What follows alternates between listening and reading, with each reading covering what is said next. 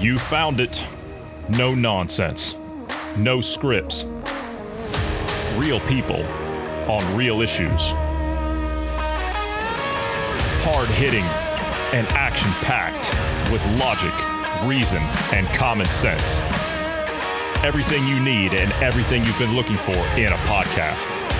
This is Dynamic Independence with Johnny Anderson, Bruce Adams, Marty Foster, and GP. Welcome to it.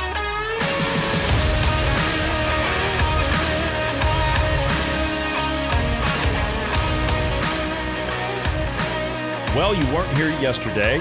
Unfortunately, you were around in the morning, but you're here today. And of course, it's an empty lobby today, right? It's just you and I, right? Same as it always was, right? Back to, we had a full house yesterday and we're back to where we were. It's usually how it goes. So we'll have also I talked to Marty today. We're in the process now. We're setting it up. I called Jason today, our judge. He will be here on Friday, usual time. For those that are wondering, that is a podcast that will be on our exclusive this week. It is only available on our exclusive. We're doing another Room 101, which is our take on George Orwell's Room 101, where you put ideas you don't like and topics you don't like, and you argue them to the judge, and we make a comedy show out of it, and we're going to put that out on our exclusive this week. So that will not be available. I'll say it again, that will not be available on our normal channels. It will not go out on Spotify. It will not go out on iTunes. It will not go out on Podbean or Stitcher or Pandora or iHeartRadio. It will only be available as our exclusive this week on our Telegram channel. So I bet you're looking forward to that, yeah? Sure. Listen to him. He's not even excited. I'm actually telling you, Bruce, we're going to be doing comedy. We're going to have a laugh this week. We need a break. Comedy's difficult for me. We'll just put it that way. It's difficult for me too. Look, I mean, you know me. How often do I smile? Well, I'm a very serious individual. I'm a very serious individual. Yeah, but true. Every now and again, we need to have a good time. Now, you can't tell me the last time, the man bun, right? You can't tell me you didn't laugh at that. No, I'm not saying I don't laugh at it and I don't find it funny. It's that coming up with something that is funny to bring to the masses is difficult for me. Because, your bathtub idea was pretty good last time. I thought, okay, I got to admit, I'm interested in this one. I stole it. You stole it. Yeah, I stole it. Well, nonetheless, it worked. I just happen to agree with the idea. Fair point. But we're not talking about that today. However, that is going to be coming up on, it'll be coming up on Saturday this week. We're going to be doing it on Friday, and it'll go out on Saturday. It will be our exclusive this week, only available to our Telegram subscribers. If you're not signed up to us on Telegram, get registered, get over there, get signed up to us. We're a public channel, and you'll get that podcast this week. But this afternoon, we're going to talk about HR 1, right? A little bit. Yeah, some other pointers. We can't really talk about it because it's another one of those 1,000-page documents that you have to go through. Yeah. Well, it's a good starting point for the day. I mean, we got some other stuff. I got some clips of Fauci. This guy's incredible. He's incredible. Some of the stuff that he said on Face the Nation, we got that clip coming up. We got some other things we're going to talk on today. The Biden administration is being sued. We'll get to that shortly. Let's start with HR 1. Okay, so you saw, what was it, 10 or 15 points that are the most important out of it? So somebody's actually gone down through and picked out all this stuff. If we had 10 people assigning each of us 100 pages, then we could probably get that done in a couple of days. Yeah, we could do that. Yeah, because there's a lot of legal jargon in there as well. You have to sift through, and then they reference other bills or other, amendments or whatever. So yeah, there's a lot of digging. But some of the things to take of note, the entire electoral process, such as whether or not states should have mail-in voting, accepting late ballots. Well, Bruce, we have COVID. We have to have those things. Well, it gets better. Voter ID laws and mandating that the state, let's see here, blah, blah, blah, mandating that state conduct redistricting through unelected commissions. So all of this that I just listed there would be under Congress. It would be their doing. The redistricting, that's what we talked about, where Schumer is probably going to try and muscle out Cortez, right? Right. This is gerrymandering, right? That's what everybody gets all up in a tizzy about. They'll just redraw the district lines and get people out of the way, or get them. If they can't remove them from the constituents, they'll just redraw the district to where it suits their needs. Right. But that'll be handled at Congress level now with this bill. So it's no longer the states that do all this. It is now Congress. the Fed. So that's just one of. Why do we have a 10th Amendment again? Why do we have that? Well, let's just do away with it, right? I mean, we don't need that pesky federalist system, do we? We don't need that. Well, I mean, the Constitution expressly says the electoral process is up to the states. Each state is to handle their own. So the next thing on the list here, star chambers. So you as a judge, you could be, shall we say, brought in to testify before a panel of unelected federal bureaucrats. You know what they call that, Bruce? That's civilian oversight is what that is. Yeah. Basically, this would give the authority to compel judges to testify and justify their legal decisions. That's Marxism. If you're, yes, that's Marxism. If you don't do as they say, you are to be intimidated. And you don't think the other systems that we have coming in, like the ESGs, you don't think there would be anything tied there, right? No, of course not. No, your governance score wouldn't happen to, tank for being in front of one of these star chambers. No. Or even your social score. Well, and it's not like your social score would have landed you there in the first place, right? Right. Let's see. Mail-in ballots, we already kind of went over that, but it would also mandate a 10-day delay. So it mandates requiring mail-in ballots and 10 days after the election is over to continue counting ballots. So basically, everything we've seen with the fraud going on, they would institutionalize it across the entire nation. See, this is why I argue those that say, oh, we're like, you got these Republicans are coming out at CPAC and they're saying, we're looking at 2022, we're looking at 2024. I don't know what you guys are smoking. I don't know what you're drinking back there behind the curtain or whatever it is, but there's not going to be any 2022. There's not going to be any 2024. This is what we said. Yeah, exactly. This is what we said after the challenging of the 2020 election with Trump and Biden. If you don't stop it now, there's not going to be a 2022. There's not going to be a 2024. Let's see. So all IDs involving election, for elections, is done. It would register millions of foreign nationals, so foreign citizens. So if you're from another country and you happen to come into our country, you can register and vote in our election. Well, that's been going on for a long time. But this would be mandated at the federal level. Oh, so it would be 100% legal now, and you do it everywhere, not just in like California and New York. Yep. Let's see here. It would open the door for election cheating, which we've all seen all that already. You can register same day, okay, without a voter ID, and you could also do mail-in ballots all at the same time. In the same day. So. Just so I understand, I'm laughing here. Just so I understand, I can do a drive-through register to vote like McDonald's or something, right? Yeah. And when I'm there, I can say, yeah, I'd like to vote today. Can I go down and vote at this place? But if I can't make it, can I take one of those mail-in ballots while I'm here? Can you hand me one of those? Not only that, the election officials cannot ID you. They cannot check your eligibility nor your qualifications for voting, and you cannot remove ineligible voters. Well, that doesn't sound like a problem. Well, Bruce, there are no ineligible voters. Well, yeah, under this, there is none. Under this, there are no ineligible voters. None. You would not be able to clean up your voter rolls. Who needs them? Let's see here. Political donors, yeah. Oh, yeah. If you're a political donor, you're doxxed.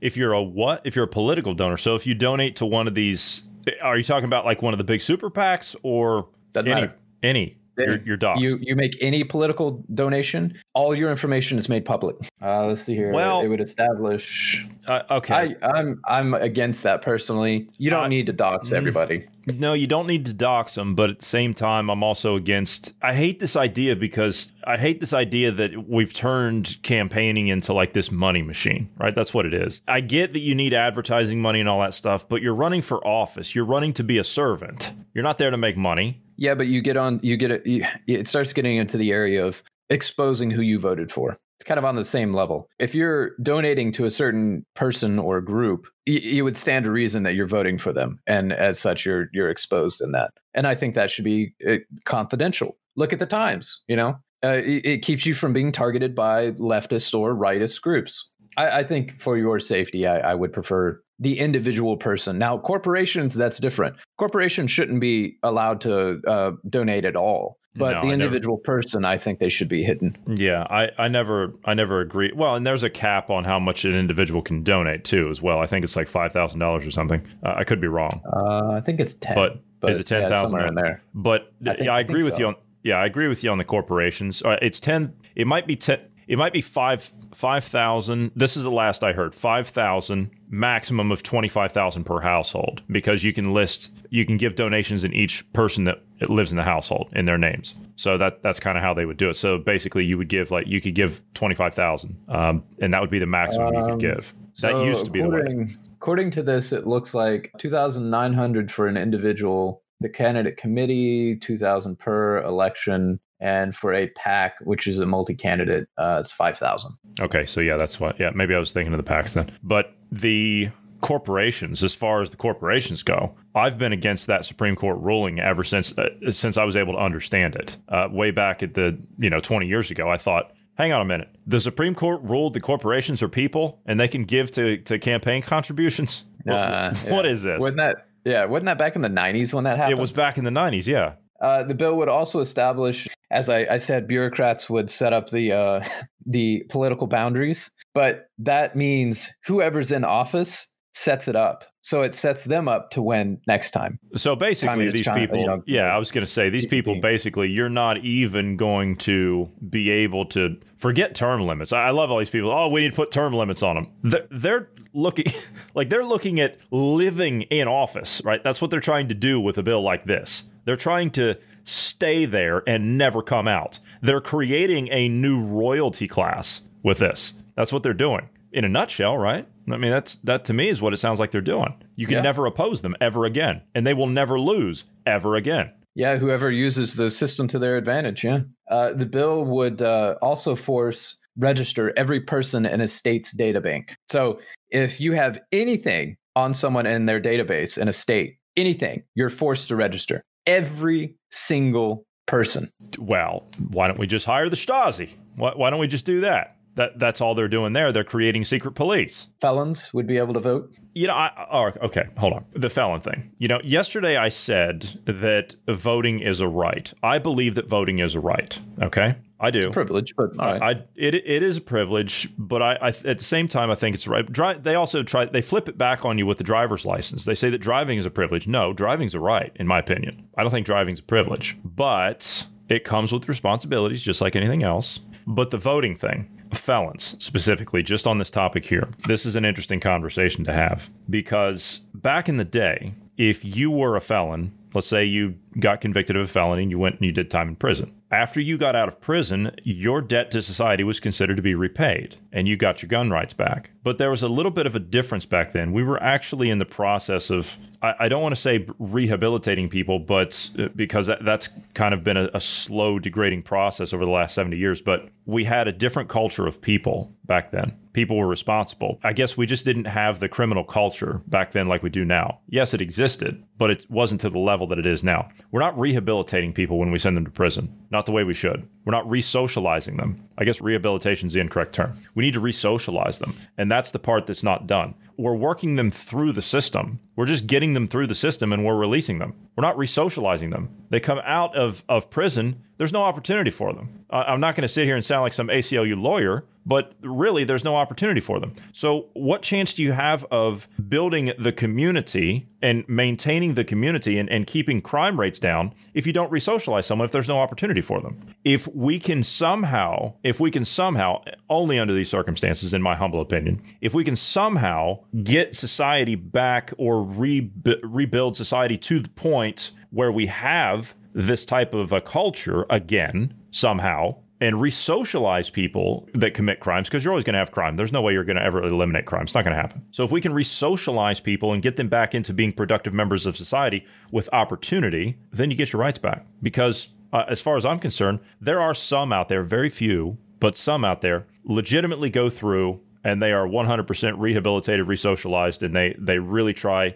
and do the best they can to live a normal life. They know they made a mistake. Okay, that happens. But you shouldn't be forever punished, in my humble opinion, if you are a rehabilitated, resocialized person back into society and you contribute. More or less, yeah, I agree. More or less, I would just air concerns like, well, what do we call rehabilitated or resocialized? That's the only question that you would have there, because then you could just say, well, if you're a conservative and you subscribe to small government, then you're a domestic terrorist. As such, we have to imprison you, and you don't get your life back until you're rehabilitated. And what's rehabilitation in that sense? Oh, comrade. You're a leftist. Oh, yes. Comrade. Come on, Bruce. Yeah.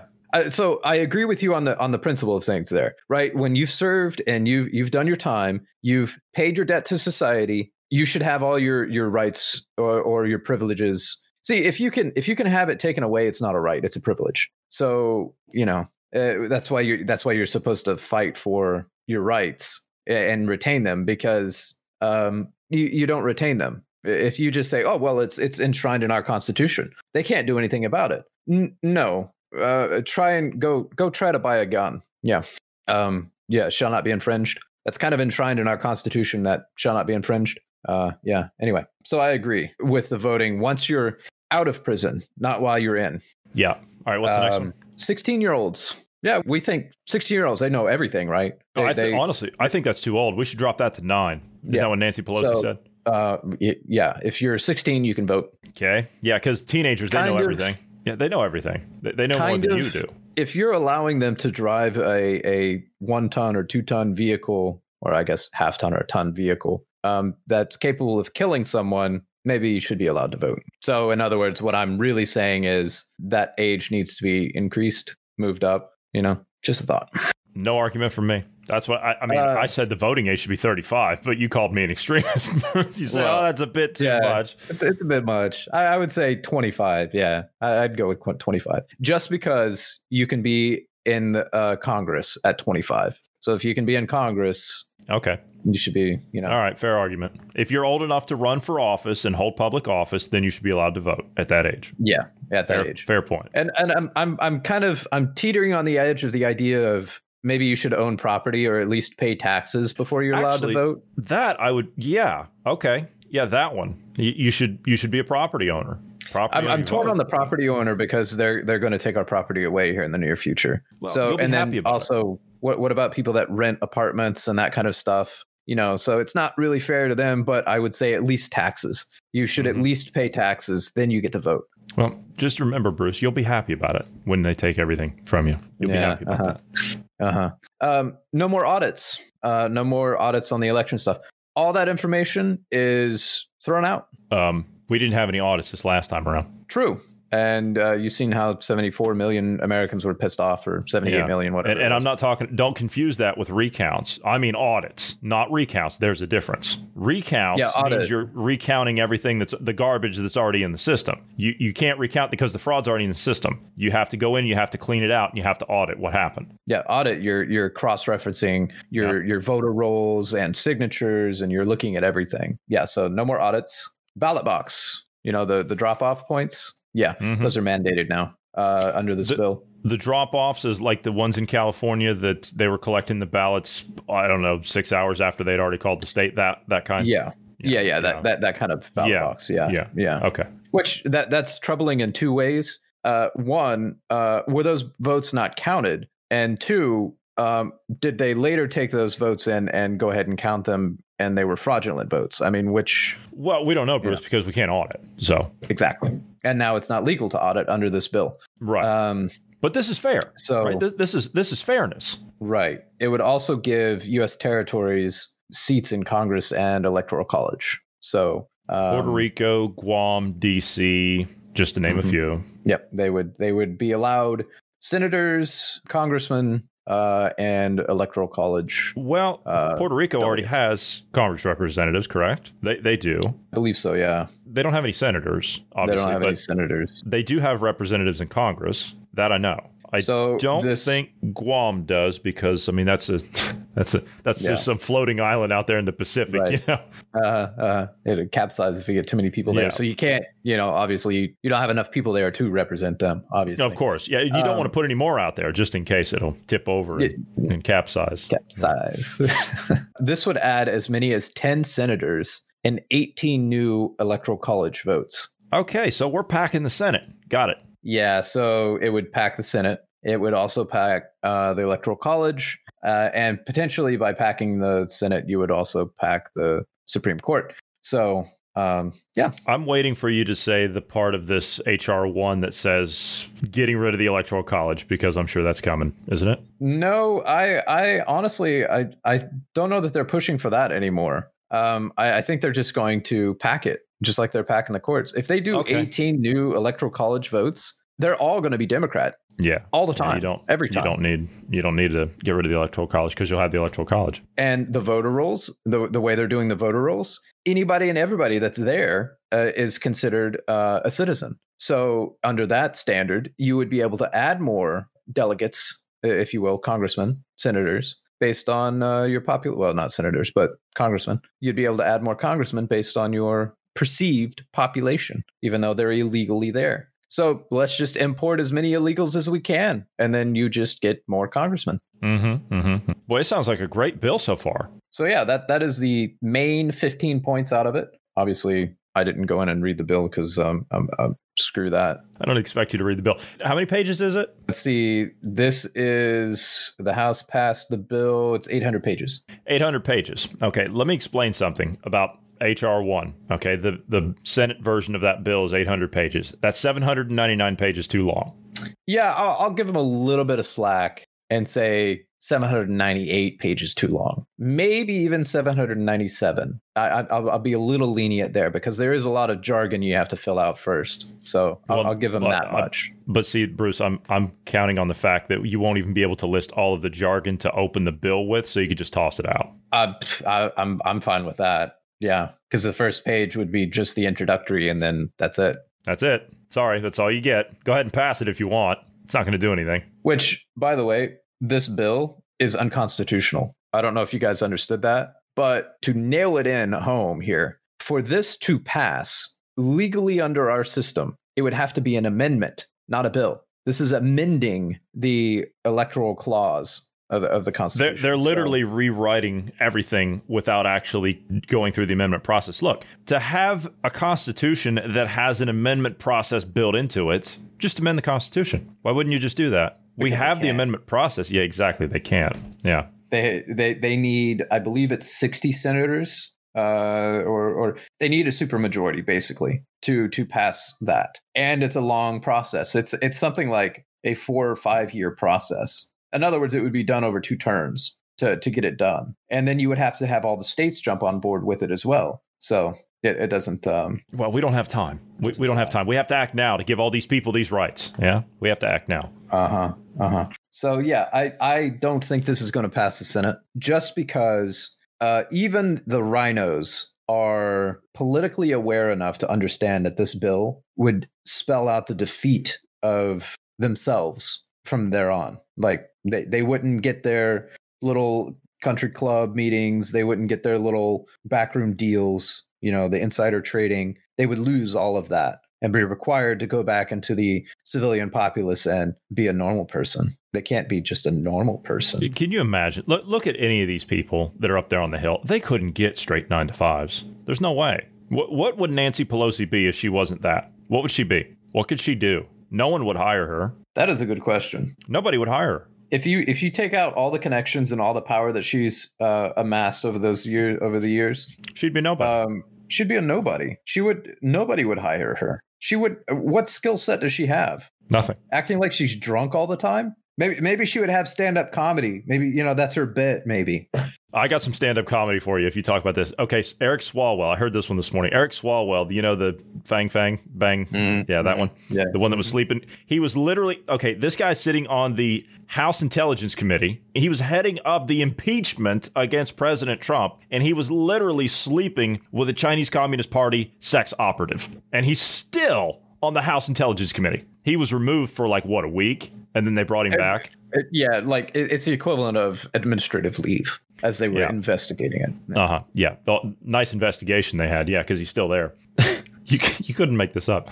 He's suing President Trump, Rudy Giuliani, and Don Jr. for post-traumatic stress disorder because of the January 6th Capitol riots. Is there a discovery process in that? I mean, with any form of litigation, you have to go through discovery. You have to. You have to go through any form of jurisprudence. When you go through a court system, there's always a discovery process when you're building a case. Always. You might be able to use that to his advantage, assuming Trump could get or Rudy or any of them can get lawyers I know Rudy's a lawyer himself, but kind of fumbled the ball there, didn't you, Rudy? That Kraken, that whatever her name was, yes, Sidney Powell, the Kraken. Where's that Kraken? Where's that Kraken? Where's that Kraken? That Kraken ended up just being a freaking squid. It's all right. Was nothing. Post-traumatic stress disorder. Does he have it? Post-traumatic stress. Does he have it? Yeah, he was psychologically damaged, Bruce, because of the trauma that he suffered during the insurrection at the Capitol. That's an insult. That's an insult to everyone that suffers from PTSD. Yeah, I agree. But look at it with Cortez. She was claiming that it was like some form of sexual assault. You remember that? What does that say to real victims of sexual assault? What does that say to that? Yeah. And she was 9 blocks away or something like that? She wasn't even in the same building. Yeah. I think it was actually 8 blocks, but yeah, whatever. Nonetheless, she wasn't even on the grounds. And same with what's her face that was crying there with her. Oh, Tlaib. Oh my God. Tlaib, yeah. Yeah. GP said that went on for 90 minutes. She was standing up there, Rashida Tlaib. She was standing up there for 90 minutes doing that. No, I don't think it was in front of the podium. I think it was the Instagram thing, wasn't it? Was her? Yeah, wasn't it? Cortez's Instagram was 90 minutes. I think Cortez had what's the Tlaib on? I think. Oh, I think that's what he was meaning. I think it was the Instagram feed because I don't think they wouldn't give them 90 minutes for them to boohoo on the floor like that. It would have to be I don't know what filibuster or something. They would have to go on. I don't know, man. I mean, they would have to pull a Cruz. I saw Ted Cruz standing up there for 24 hours filibustering. Yeah, which is impressive. Yeah, that is impressive. Whether you like the guy or not, whether you agree with his politics or not, I don't care. Even if that was a Democrat standing up there for 24 hours, I would respect that you're standing up there for 20. The guy didn't even take a bathroom break. He didn't even take a bathroom break. That is unbelievable. I would have fallen over after a couple of hours. I mean, I can talk. I can talk, but not like that. Not like that. That's crazy. Give that man medal. Yeah, because after we get done with the podcast and stuff, I mean, overall, we sit and talk for probably 4 to 6 hours overall. But after we're done podcasting, it's kind of... Yeah, I'm done. You're done. All right. A coalition of 12 states are suing the Biden administration over climate executive orders, the enormous expansion of federal regulatory power. I'm sure this has got a lot to do with Keystone as well. They're suing the administration over a climate executive order that has the potential to have a serious economic impact across the country through the expansion of federal regulatory power. So the suit, which is being led by Missouri Attorney General Eric Schmidt, I'm sure there's no relation to the former CEO of Google. Sorry, I mean, that was the first thing that came to mind. I don't know. I don't know about that one, actually. Could be. The suit was filed on Monday. States attorney generals from Arkansas, Arizona, Indiana, Kansas, Montana, Nebraska, Ohio, Oklahoma, South Carolina, Tennessee, and Utah have also jumped on board. All sounds like a bunch of places that either have a lot of quote unquote federal land, which is not federal land. It's the state public land. But anyway, and also oil. Well, yes, oil, but also oil and gas. But what a lot of these states have also, not only are some of these states going to be directly involved in where that pipeline is going to go through, but these other states, like, for example, the Keystone Pipeline is not going to go through my state of Ohio, right? Obviously, it's going to go through your state of Oklahoma, but it's not going to go through my state. It's not going to go through South Carolina. It's not going to go through Tennessee or Utah. It might go through Utah, maybe. They were doing, okay, so my understanding is they're doing some branches, if you will, to this, and they were shipping some of it to other states for processing. Gotcha. Like I think there was one for like Montana or Wyoming, one of those two. It branches off and goes that direction. It might be actually Wyoming and going down towards Utah. Gotcha. So something like that. Well, what some of these other states, for example, obviously you're not going to send that all the way over to South Carolina, but what does that state have? What does Tennessee have? What does Ohio have? I thought South Carolina did have oil over there. They do. They have coal. They also have coal, too. But what else do these other states have? A lot of. And I know people that do this personally. Trade unions, right? A lot of traveling pipe fitters, a lot of traveling construction workers, electricians, all the rest of it. They're all going to be traveling to build this pipeline all across the country. So their union reps are going to be working with other union reps. Their business agents are going to be working with other business agents to get their guys where they need to be, to get them on a job site, to get them making money, to get them staying in hotels, building economies, visiting communities, spending money, creating jobs for other people in those communities because they're bringing in more revenue, these types of things. There actually is quite a few refineries over there. I'm seeing. I just looked it up. Googled it, and there's a good chunk there in South Carolina as another example. So It alleges that the Biden Executive Order 13990, titled Protecting Public Health, and I like that right there, Protecting Public Health and the Environment and Restoring Science to Tackle the Climate Crisis. If that doesn't scream ESGs, I don't know what does. All of that. Everything in that order right there sounds like Klaus Schwab's group wrote it themselves. That's what it sounds like. They say that it does not have the authority to issue binding numbers for the social cost of greenhouse gases to be used in federal regulations. They don't care about your social costs. Social costs in the eyes of the United Nations and the World Economic Forum are to be made obsolete. They don't care about that because they have this crackpot theory about CO2 emissions. Well, what do you think we emit as people? It's part of that problem. They don't directly say that because then they would be called exterminists, which is what they are, in my humble opinion. But they say that the breakdown of social costs show that $269 billion for carbon dioxide, $990 billion for methane, $8.24 trillion for nitrous oxide, totaling approximately $9.5 trillion, according to the lawsuit, which cited interim values determined by an interagency working group that was created by Biden's order. Nitrous oxide is that one is pretty benign. Yeah.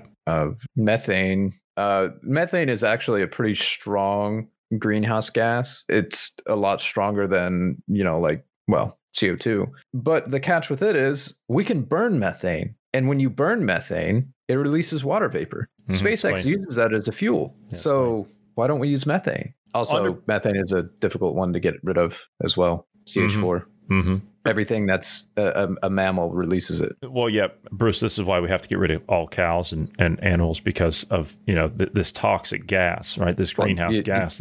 You'd have to get rid of humans too, because they emit both CO2 and CH4. Well, I'm not disagreeing with you because that's what these people think. Like that's true. Yeah. True. Under President Biden, this is a statement from Eric Schmidt, the Attorney General of the state of Missouri. He says that under President Biden's executive order, which he did not have the authority to enact, true, these hardworking Missourians who have lived and worked this land for generations could be left in the dust. In practice... By the way, real quick, this is just a funny. I looked at Eric Schmidt and looked at where his office is. It's literally in the middle of a cornfield.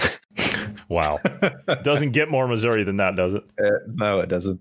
In practice, this enormous figure will be used to justify an equally enormous expansion of federal regulatory power that will intrude into every aspect of Americans' lives, from their cars to their refrigerators and homes to their grocery and electric bills, the suit states. It will be used to inflict untold billions or trillions of dollars of damage to the U.S. economy for decades to come.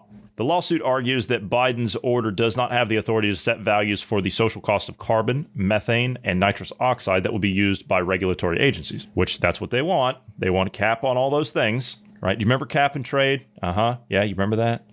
Yeah. Yeah, it was so unpopular. Well, no, it was so unpopular that it got rejected on its face. Yeah, it hurt businesses. Well, it helped the government, though, but it hurt business. What do you think this is going to do? Yeah. Oh, yeah. Same thing. Absolutely. This is cap and trade 2.0, man. Well, this is cap and it's this fits in with the ESG stuff. It does. This is all of that nonsense. Yeah. In claiming that Biden's order cannot set these values, the suit claims that the action violates the separation of powers, the most fundamental bulwark of liberty. Has there been any progress down in your state? I'm actually on an offshoot of this because your state's part of the lawsuit, so is mine. Has there been any offshoot of this down in your state? Because you guys are passing laws down there at the state level to ban the executive orders. In my opinion, if that gets passed, your state's just going to say, you know what? We're building it. We don't give a damn. I would hope that's the case, but I'm not really sure.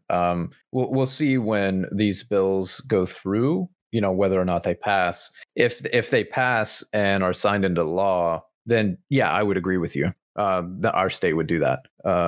But right now it's a little shaky. It's kind of a coin flip, more or less. So unfortunately. Do you know what? Okay, so I'll give you a choice. Do you want to get into Fauci or do you want to talk about protests? Well, the protests are kind of, that's kind of good, right? All right. So there's a new bill in Tennessee, and pull that bill real quick. There's a new bill in Tennessee that would give criminal immunity to drivers who hit protesters in the street as long as it's not on purpose. So do you remember all those protesters that were blocking the intersections over there and shooting people? Those kinds of protesters. I don't know of any protesters that actually shoot people. You're not a protester at that point. You're armed with a deadly weapon. I'm sorry. You've got what did we see? Where I want to say it was in Colorado. We saw the video of what was it, like 2,000 people blocking an interstate? I think it was. Yeah, it's. I think it was outside of Denver or a suburb of Denver. Yeah, and whoever was driving had their tires shot out and had a couple of bullet holes put in the side of their car.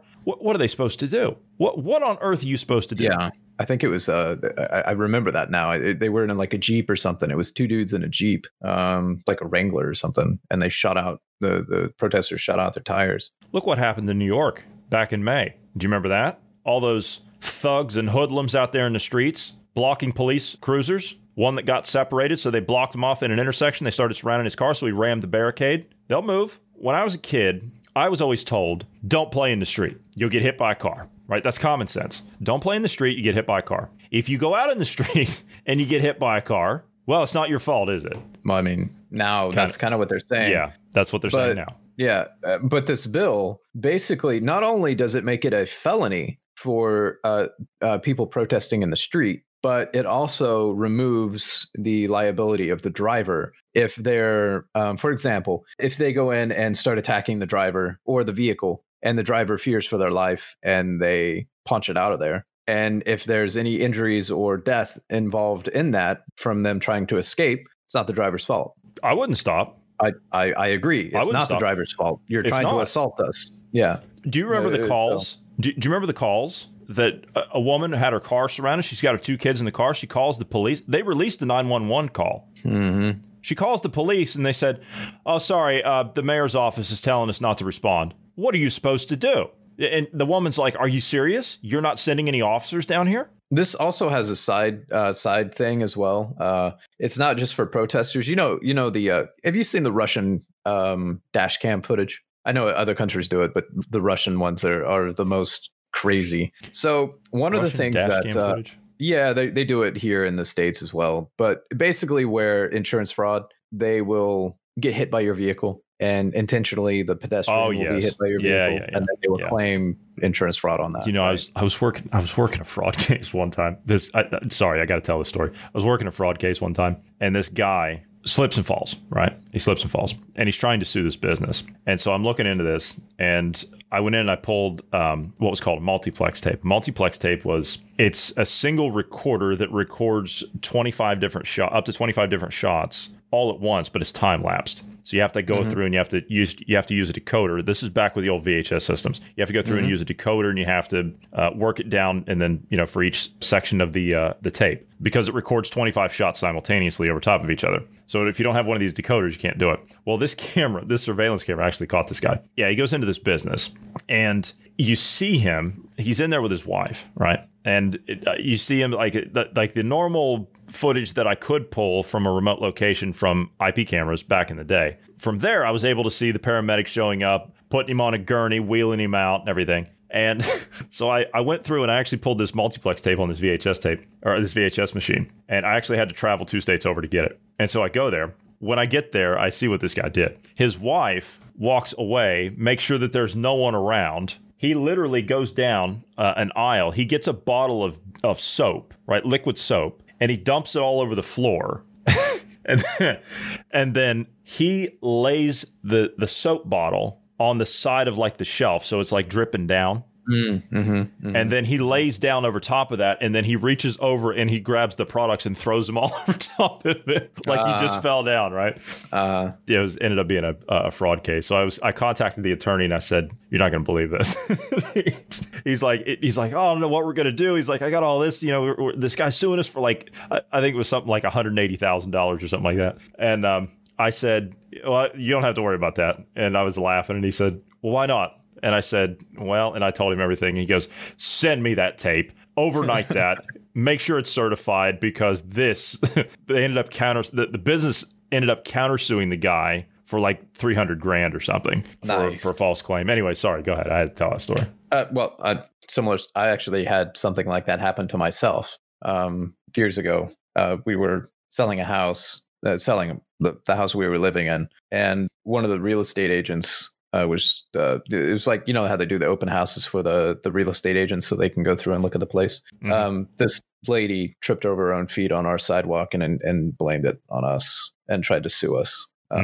She was the pinnacle of a Karen, but we didn't use that term back then. This was years ago. So anyway, but all that to say, this would have a benefit to those types of cases, right? Because it's worded as immunity for unintentional harm to an offender by another. So if the person that was hit is claiming they were wrongfully harmed or whatever the claims are, if it was unintentional for the driver, depending on the situation, this could grant them immunity to this. I've had people tell me that they've had protests in their city and everything else, and people blocking. I mean, I'm from Columbus, Ohio, so obviously they've had protests and everything down there. And I've had people tell me that I speak to that are back there, I say, "I'm not stopping." I get to one of these intersections, you see a bunch of these yahoos out there in the street. I'm not stopping. I'm going straight through. And that's not, Ohio's not even considering any kind of a piece of legislation like this. That's assuming, like, if you come up onto it and like there's no way to avoid it, and there's only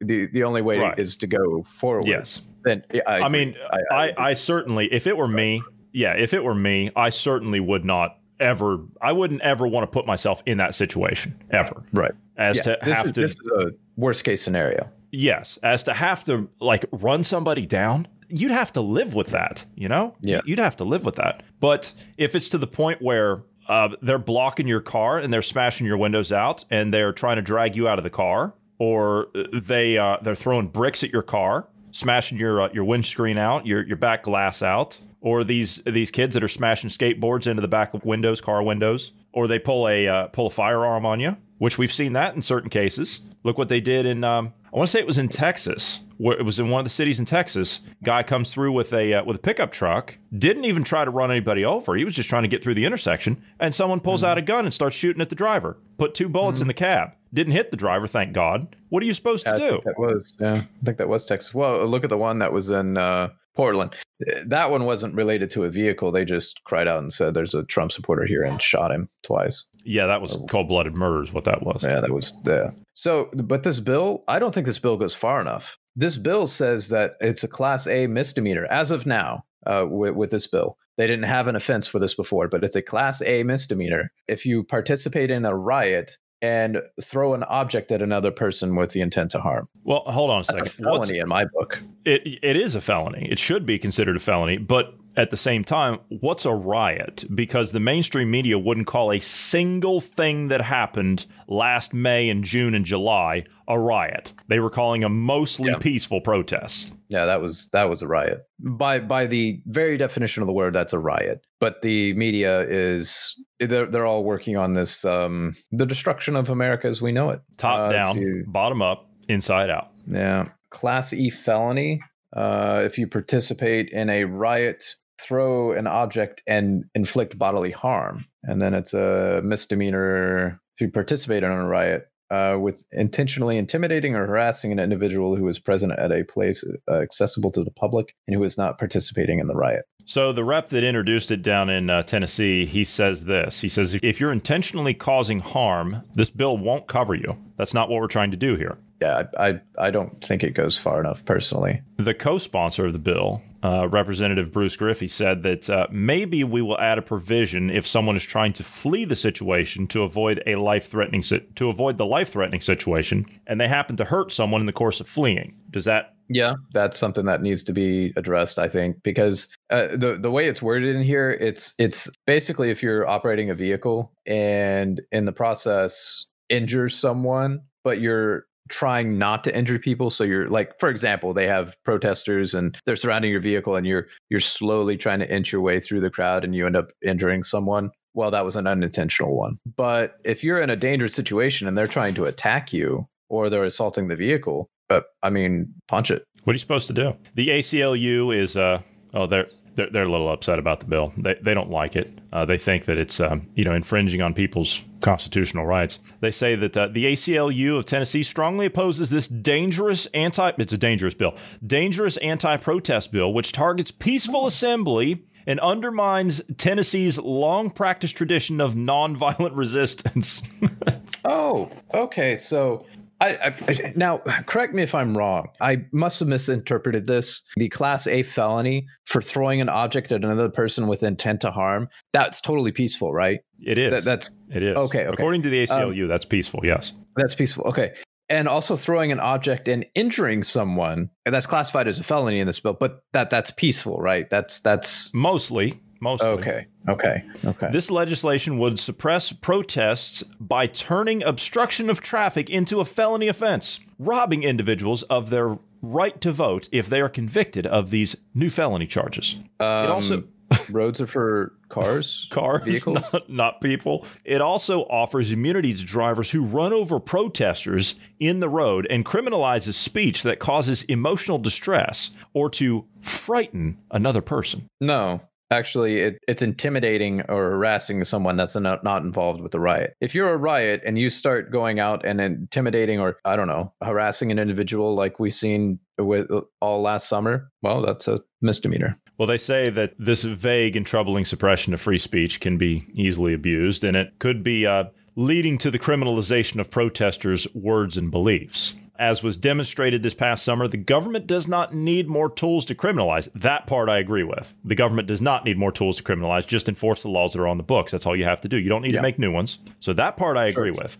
Abuse or potentially kill protesters. We're killing protesters now. That's what we're doing. We're killing protesters now. I don't recall any protesters being killed. I don't either.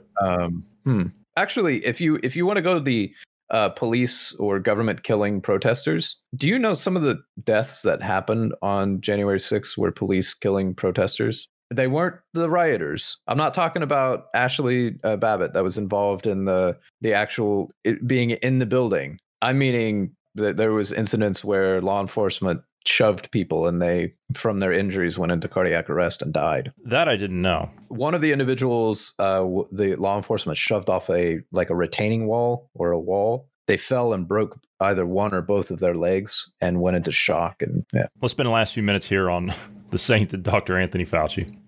We couldn't end today without talking about him. Mm-hmm. Now, he said the sainted. Yes, the sainted. Yes. Mm-hmm. Now, he said a couple of weeks ago that he was happy with the plateauing of the COVID cases and the infections and the hospitalizations and the deaths and all of that. He was happy that those were satisfactory numbers. What? Just had a thought. We joke about sainting him. We joke about it. But there is actually a process to nominate someone for sainthood. Mm-hmm. I legit wonder if we could nominate him and legitimately get him sainted just to prove how stupid the system is. You know what?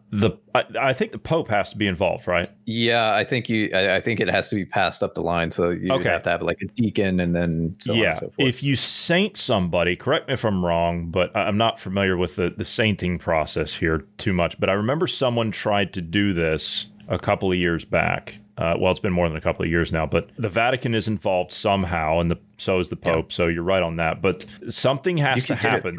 You can get it through with this Pope.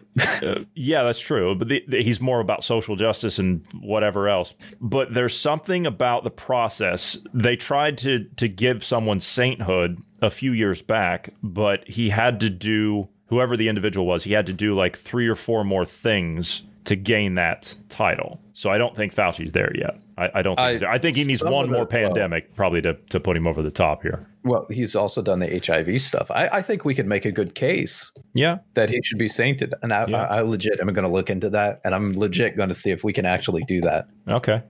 Let's spend the last couple of minutes here. So he was happy about the plateauing, but that's all changed now, right? Now he's looking at the new plateau in the U.S., right, which is where the cases come down, right? For those that don't know, that's where the cases come down and then they go flat, right? So there's nothing that's increasing. There's nothing that's decreasing. They just hit that plateau. So 2 weeks ago, he was happy with that plateau. He could see the plateau was happening and it was great. Now he says that the plateau is unacceptable. In true Fauci fashion, new term, I guess, he's flip-flopped again. He was on CBS's Face the Nation. And I've got some audio of this. We'll play this here in a second. The National Institute of Allergy and Infectious Diseases head Dr. Anthony Fauci said on CBS's Face the Nation that the current levels of 60,000 to 70,000 new cases per day were unacceptable. These are unacceptable. Therefore, he argued for pulling back masking and the physical distancing carefully and slowly. See, here's what's happening. The states are opening and they're saying go to hell to the feds and to Fauci and all the rest of these idiots that have no idea what they're talking about. They're playing politics and not science. So now they have to try and save some kind of face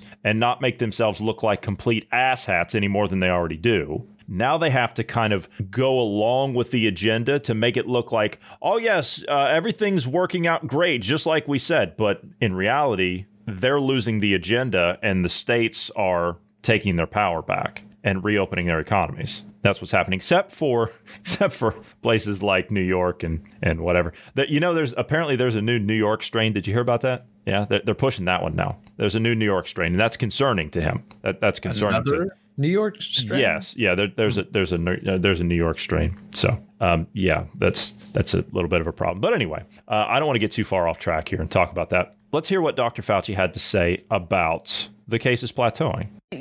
People are exhausted, and so much of this game seems to be about human psychology. States are moving faster than the federal guidelines are allowing for here. When will the Biden administration put out some clear benchmarks for people at home to make the judgment about how they can return to normal? Never. Yeah, well, when you're talking about benchmarks of people who are vaccinated and how a vaccinated person can interact with the other vaccinated person or with unvaccinated people, those guidelines are coming out from the CDC really imminently, Margaret. I would imagine within the next couple of days, for sure. One of the things that I think we should point out, every day that goes by that we keep the lid on things will get better and better, because we're putting now at least 2 million vaccinations into the arms of individuals each day. And as the days and weeks go by, you have more and more protection, not only of individuals, but of the community. So we're going in the right direction. We just need to hang in there a bit longer. We will be pulling back just on these mitigation methods. It's not going to be this way indefinitely, for sure. We want to get those levels of virus very, very low, and then we will have much, much easier time to safely pull back and get the economy and all the other things that we want to be normal.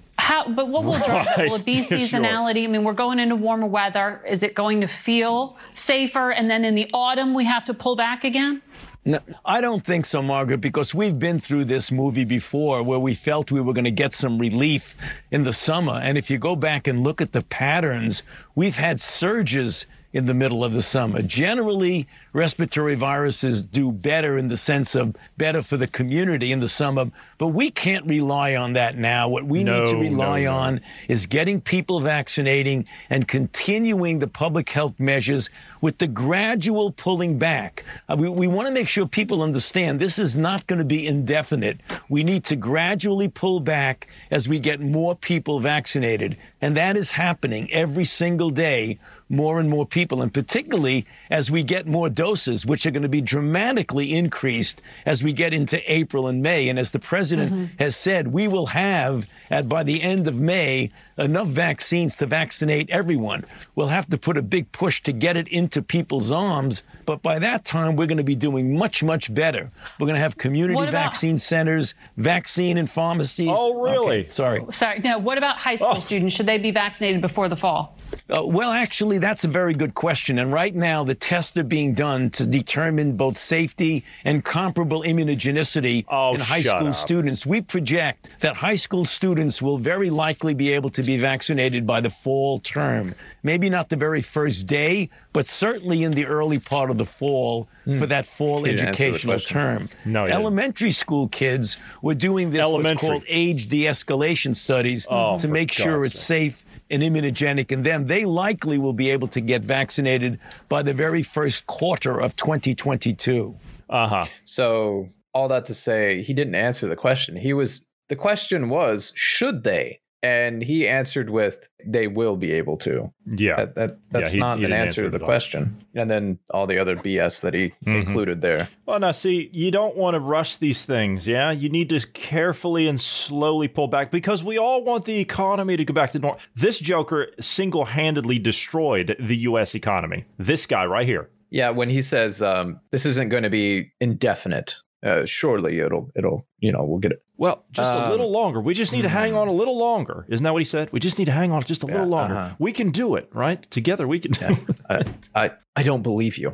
I don't. Why should I believe you when you said healthy people shouldn't mask up? And then now we're supposed to be wearing 2 or 3 masks? 4, actually. Yeah, 4 even. Yeah, I mean, it's going to keep escalating if it really. Why don't you just, plastic bag over your head? I mean, that would be the most effective way to do it. There could be a spike. There could be a spike here. There could be a spike there. You might have to close down again. That's, Curious. I wonder why the spikes happened in the summer. Well, I am not curious. Yeah, but riots, protests, that's those things. It also couldn't be the fact that we were closed down, and when you open up, it tends to spread more anyway. So saying it was legitimate, if you assume it was legitimate that we've seen an increase in spread, you had people feeling like it was safer to come out because that's what it is in the summertime. And then you had people interacting with one another again. You spread the germs to each other. I mean, there's that. But I don't think that was the case. Okay, here's the deal. Here's an easy solution to all this. Do exactly what hear me on this one. Do exactly what the Chinese did. Are you ready? Are you ready for it? St. Fauci?